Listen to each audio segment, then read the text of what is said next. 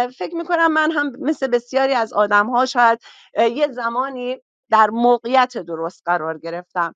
من اولین بار گفتم بهتون که 14 سالم بود دستگیر شدم. اون موقع سال 65 هم اوج جنگ بود، هم حکومت در اوج تعصب، نمیدونم، بگیر و ببندها، نگاه های متعصب مذهبی بود و اعدام ها مثلا خیلی زیاد شده بود. همه اینها برای دختر 14 ساله شاید یه مقدار سنگین بود. من برای اولین بار اونجا بازداشت شدم.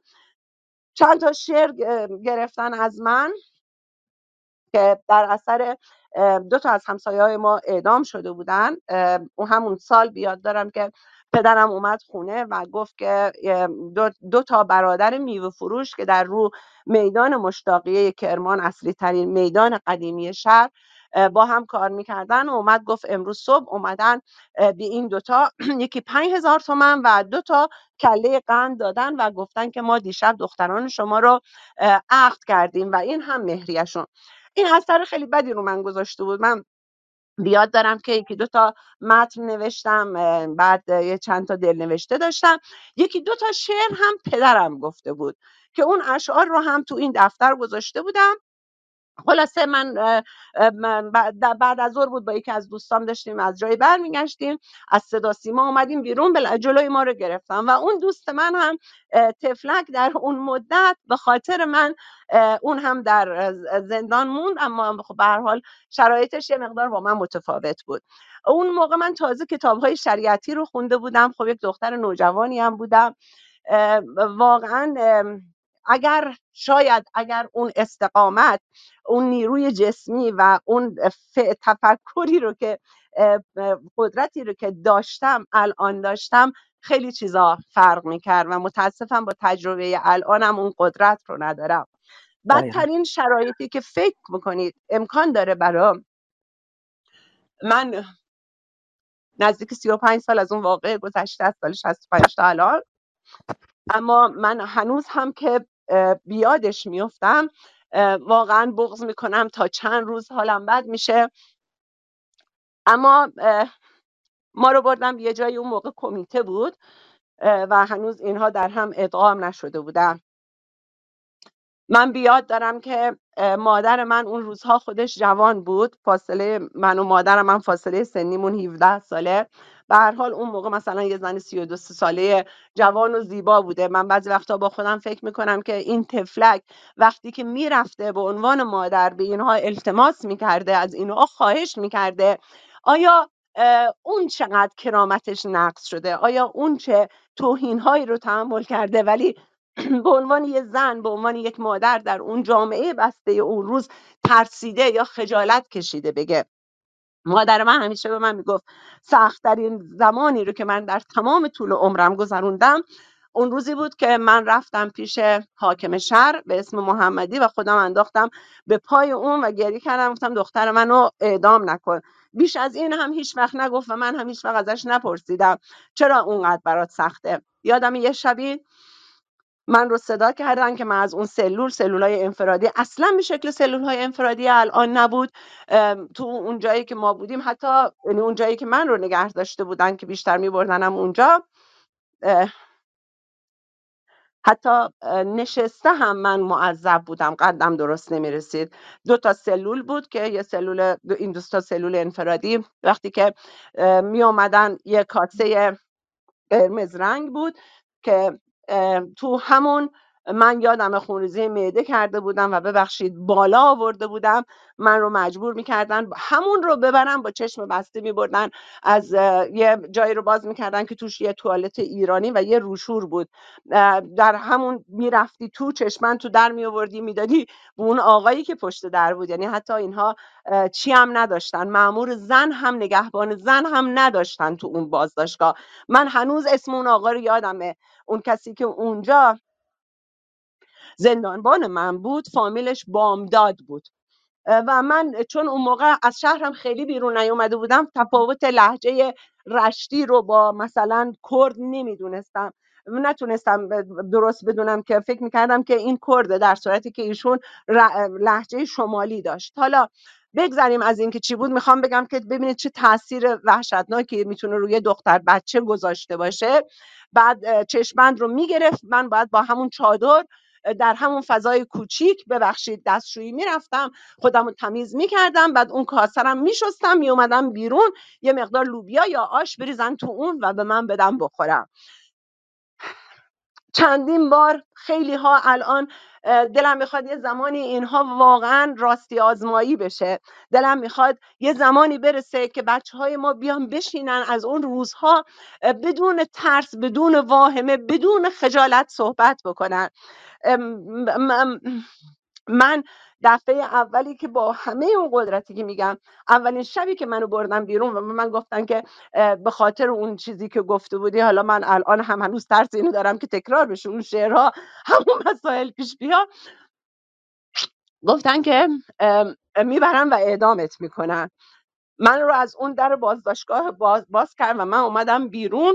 به من گفتن داریم میریم. من بیاد دارم، شاید این رو هیچ وقت برای کسی نگفتم، اما با خودم گفتم که اینا دارم. همیشه شنیده بودم کسی رو که دارش میزنن خودش رو خیس میکنه و من با خودم گفتم که پس چرا من الان خودم رو خیس کردم؟ نمیدونم، ترس نبود، ولی یه حسی بود، نمیدونم چی بود، شاید هر چیز بود. بالاخره ببخشید،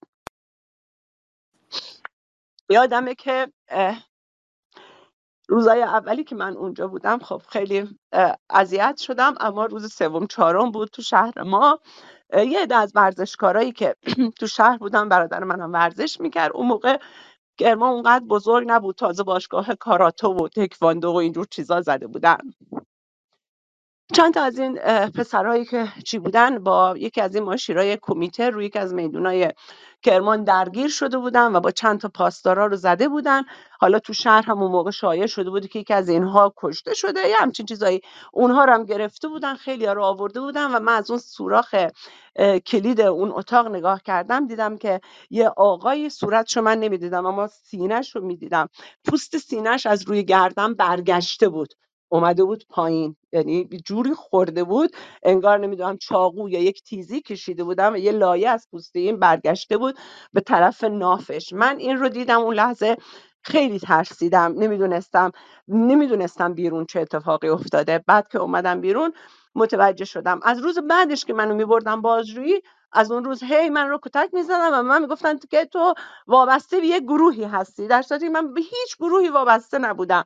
اصلا ما نمیدونستیم گروه و تشکل و تشکیلات اون زمان یعنی چی. اینها فکر کرده بودن که چون برادر منم مثلا ورزش میکرده، یکی بهشون گفته بود که به خاطر گرفتن این پوران ناظمیه که اینها یه همچی اتفاقی افتاده. فکر کنید اینقدر ابله و احمق بودن که احتمالاً یه همچی چیزی رو قبول کرده بودن. یه شب یادمه، نمیدونم ساعت چند شب بود، ولی مثلا من الان فکر میکنم شاید ساعت 1 بوده، ولی شاید مثلا ساعت 8 شب بوده، 7 شب بوده. به هر حال تاریک بود، کسی هم تو اون محوطه نبود. من آوردم بیرون، من وایسادم، دو تا خانم چادر مشکی هم اومدن، برخلاف تو بازداشتگاه نبودن ها اینها. بعد که من از بازداشتگاه اومدم بیرون و وارد محوطه بازداشتگاه شدم، این خانم ها می اومدن منو میبردن. اینها هم دو طرف هم بودن. من بعد چند دقیقه هی این پا میکنم که چه خبره، چی شده، نگران بودم که دوباره دارن میبرن، نمیدونم چه اتفاقی میخواد بیفته. یه دفعه صدای مادرم رو شنیدم. مادرم از همون دور که میومد شروع کرد برای من نفرین کردن که الهی بمیری، با همون زبون کرمانی، الهی بعضات بنشینم، آبرومونو بردی، بیچارمون کردی، باید بمیری، تو رو باید بکشنت. من مونده بودم آخه چرا مادر من، بالا فکر کنین یه بچه بعد از این همه روز، بعد از این همه چی، مادرش داره میاد، مادرش رو ببینه، به جایی که یک آغوش امر رو بخواد ببینه، به جای اینکه یک حامی رو بخواد ببینه، یک کسی رو داره میبینه که داره باهاش نفرین میکنه، دعوا میکنه و خودش داره میگه بچه منو بزنین، بکشین، نابودش کنین، اعدامش کنین. یه دفعه نزدیک من رسید، یه چیزی از زیر چادرش در آورد، از این شیشه های شربت سینه بود، نمیدونم توش نفت ریخته بود یا بنزین ریخته بود، به هر حال شروع کرد اینو ریختن روی من، پریدن ازش گرفتن که خانم این چه کاریه میکنی؟ گفت بذارین من میخوام آتیشش بزنم، یه همچین چیزایی. تو یک لحظه زد زیر گریه. بعد منو فقط گرفت، همینطوری که داشت میگفت خدا لعنتت کنه، فقط آروم دم گوش من گفت نترس، اعدامت نمیکنن مادر، اعدامت نمیکنن. ببینید چقدر اون فضا برای یک مادر سخت بود که چی به ذهنش رسیده بود، چقدر ترسیده بود، چقدر نگران بود که خودش بیاد یه جوری نشون بده که اینطوریه. بعد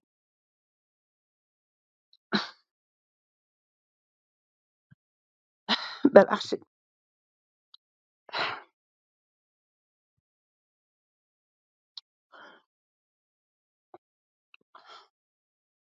معذرت میخوام. این آقای حاکم شهری که بود، فامیلش محمدی بود، کثیف‌ترین آدمی که امکان داشت در یک جایی باشه این آقا بود. من سال 98 تو مشهد،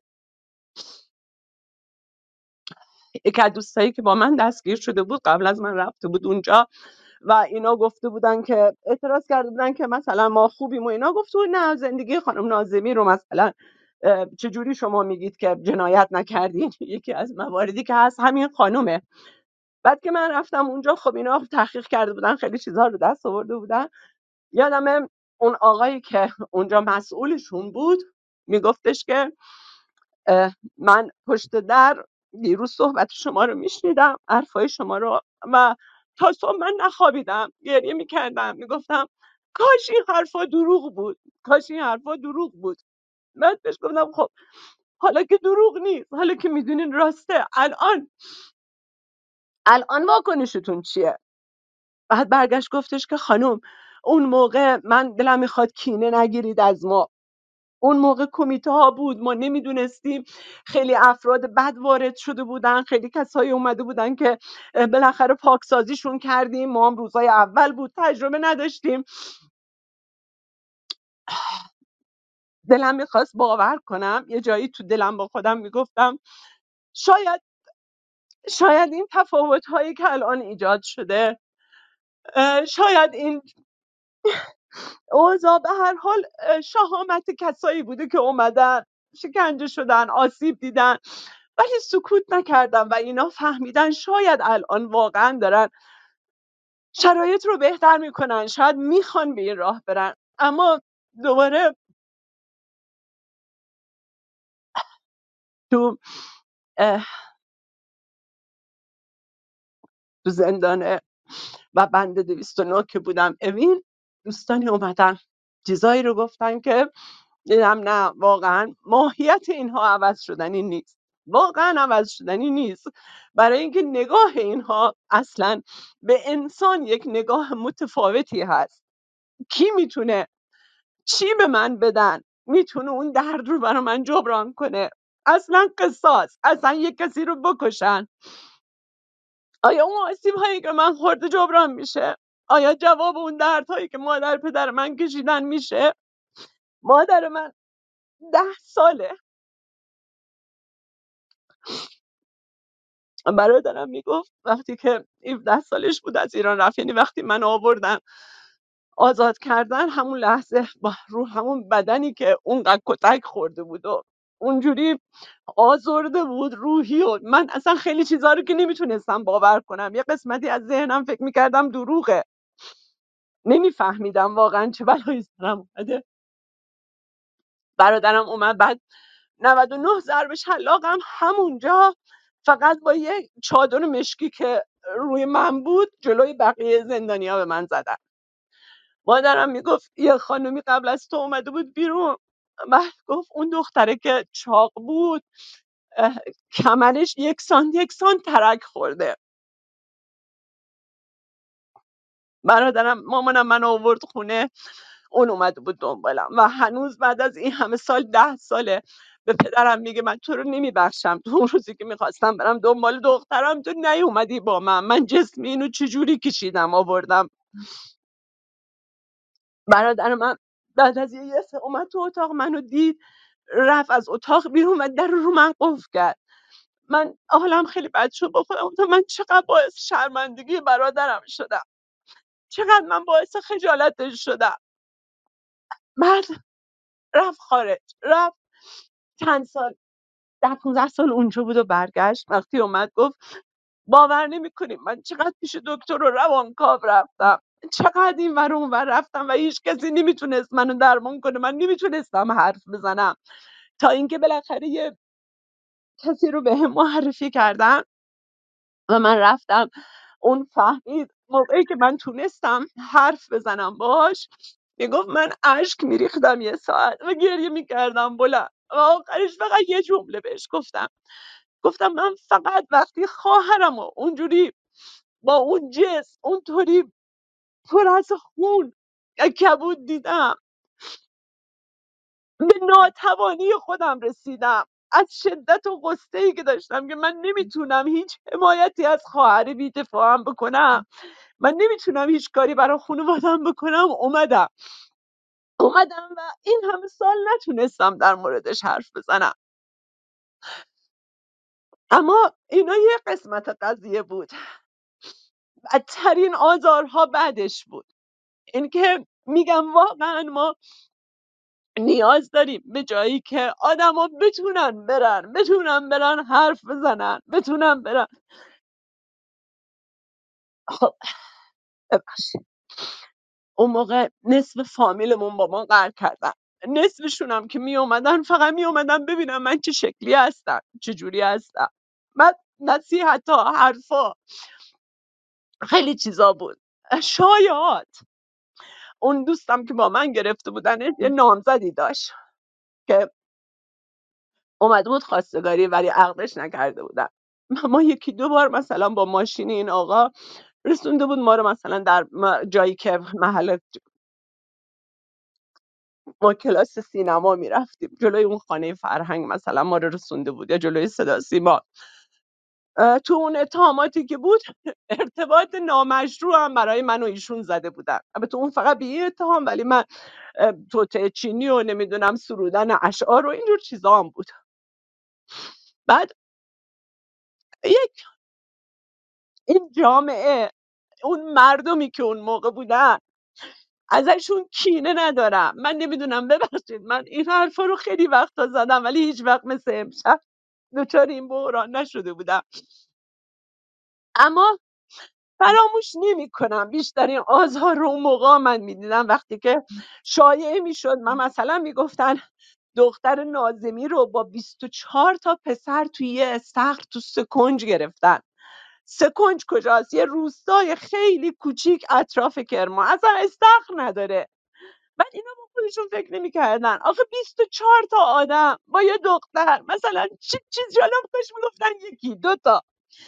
و این حرفها خانواده منو متلاشی کرد.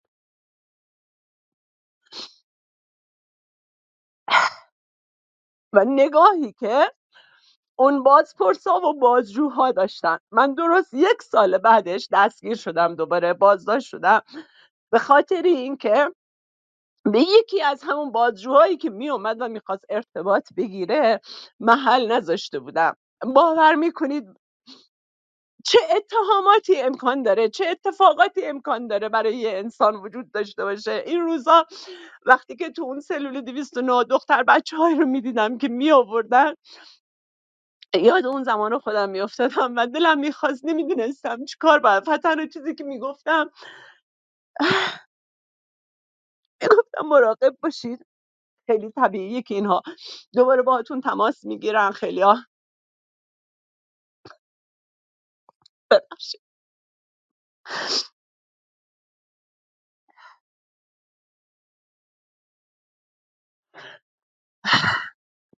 سالها بالاخره با این چیزا من یکی دو بار بازداشت شدم، ولی اون موقع نه مفهوم حقوق بشر رو میدونستم و نه خیلی چیزای دیگه. اصلا تو شهر ما این چیزها نبود. گروه ها اون موقع تنها چیزی که همه میشناختن یه رادیو BBC بود میگرفتن و یه رادیو مجاهد.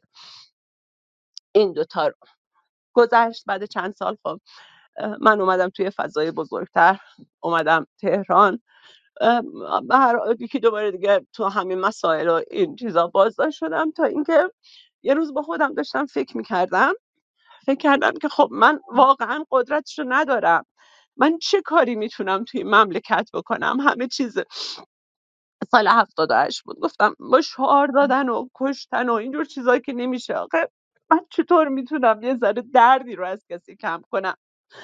تصادفی کارم افتاد به جنوب کرمان. وقتی رفتم اونجا دیدم دردهای خیلی زیادی هست، خیلی زیاد.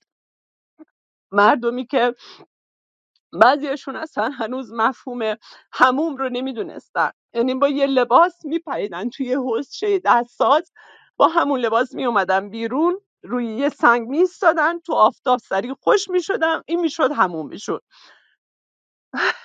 آدمایی رو میدیدی که در یک کپر یه مرد نشسته بود، اصطلاحاً بهش میگن نگاری کشیدن، یعنی یک لوله خیلی بلند رو کنار لبشون میذاشتن و از دور یک کسی براشون اون مواد مخدر رو با یه آهن ذوب شده خیلی قرمز چی میکرد و این لوله رو برای این بزرگ میذاشتن که این بتونه اینو نفس بکشه، از بس که داغ و چی بود. بعد توی اون کپرها از زن 70 ساله تا دختر 13 14 ساله بود. یعنی مثلا فکر کنین یه مردی یه دختری دنیا آمده بوده، بعد گفته بودن این نافبره، مثلا پسر عموشه یا پسر داییشه یا پسر همسایه‌شونه. بعد این بیچاره مثلا یه چند سال مونده بوده، خب پسری دنیا نیومده بوده، بعد اون کسی که نامزدش شده بود دنیا آمده بود. این رو عقد کرده بودن، ولی این مرد الان مثلا چند تا زن دیگه هم گرفته بود. این زنا باید بلند می‌شدن 20 کیلومتر، بعضی وقتا بعضی روستاها تا جایی که آب باشه فاصله بود. باور نمی‌کنین من الان میگم 20 کیلومتر، بعضیا فکر می‌کنن میخندن، ولی اینها پشت موتور باید مینشستن اگر موتوری گیرشون میومد، اگر نه بسیاری از این راه رو باید پیاده میرفتن، تیکه تیکه یه وسیله پیدا میشد اینا رو میرسون یا برمیگردون.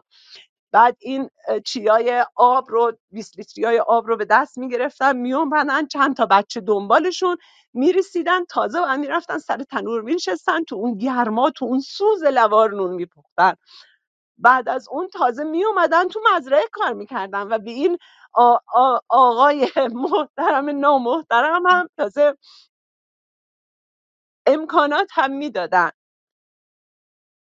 مرد براشون خدا بود. تو یک همچین محیطی، با یک همچین مردمی، با یک همچین نگاهی، من موندگار شدم، جایی که اصلا نه آب بود نه آبادی. از همه طرف هم در محاصره، از یک طرف با گردانهای سپاه، از یک طرف با نیروهای اشراری که واقعا قاچاقچی بودن، مسلح بودن، از یک طرف گروه های مخالف اینا که هنوز اون موقع در اون منطقه بودن. مسائل خیلی چیزا به هر حال رویارویی با اینا خودش داستانی داشت.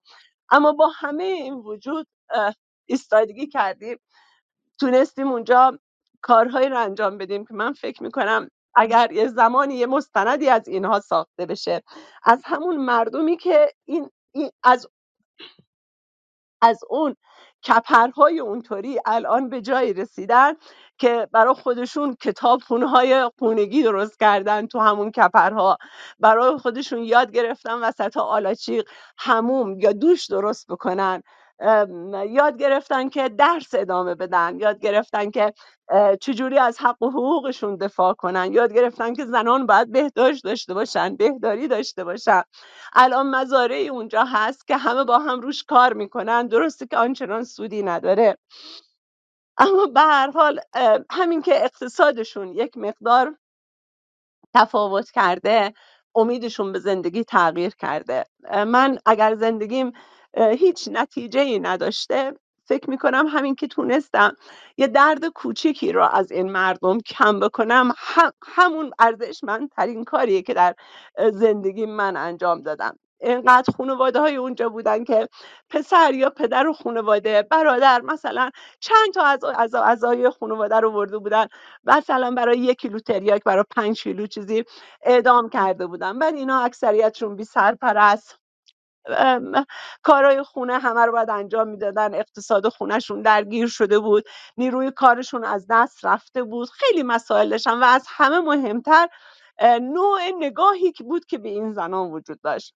یه مسئله مشترک بین من و اینها به وجود اومده بود اون زمان، یعنی نگاهی که اون موقع در شهر خودم من به عنوان یک دختری که زندان رفته بود که بزرگترین شاید چی محسوب میشد، گناه محسوب میشد، یه نوعی آبروریزی محسوب میشد، همین نگاه رو هم به زن یا زنی داشتن که مثلا شوهرش اعدام شده بود یا کشته شده بود.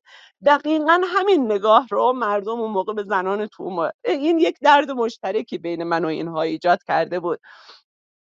من سعی کردم از همون تجاربی که خودم داشتم استفاده کردم و فکر میکنم حداقل همین که 2-3 نفر رو به این نقطه رسوندم، به این جایی که امروز خودم هستم و فکر میکنم که کاش من 20 سال پیش تونسته بودم از ترسام حرف بزنم، کاش من 30 سال پیش شرایطی رو داشتم، کاش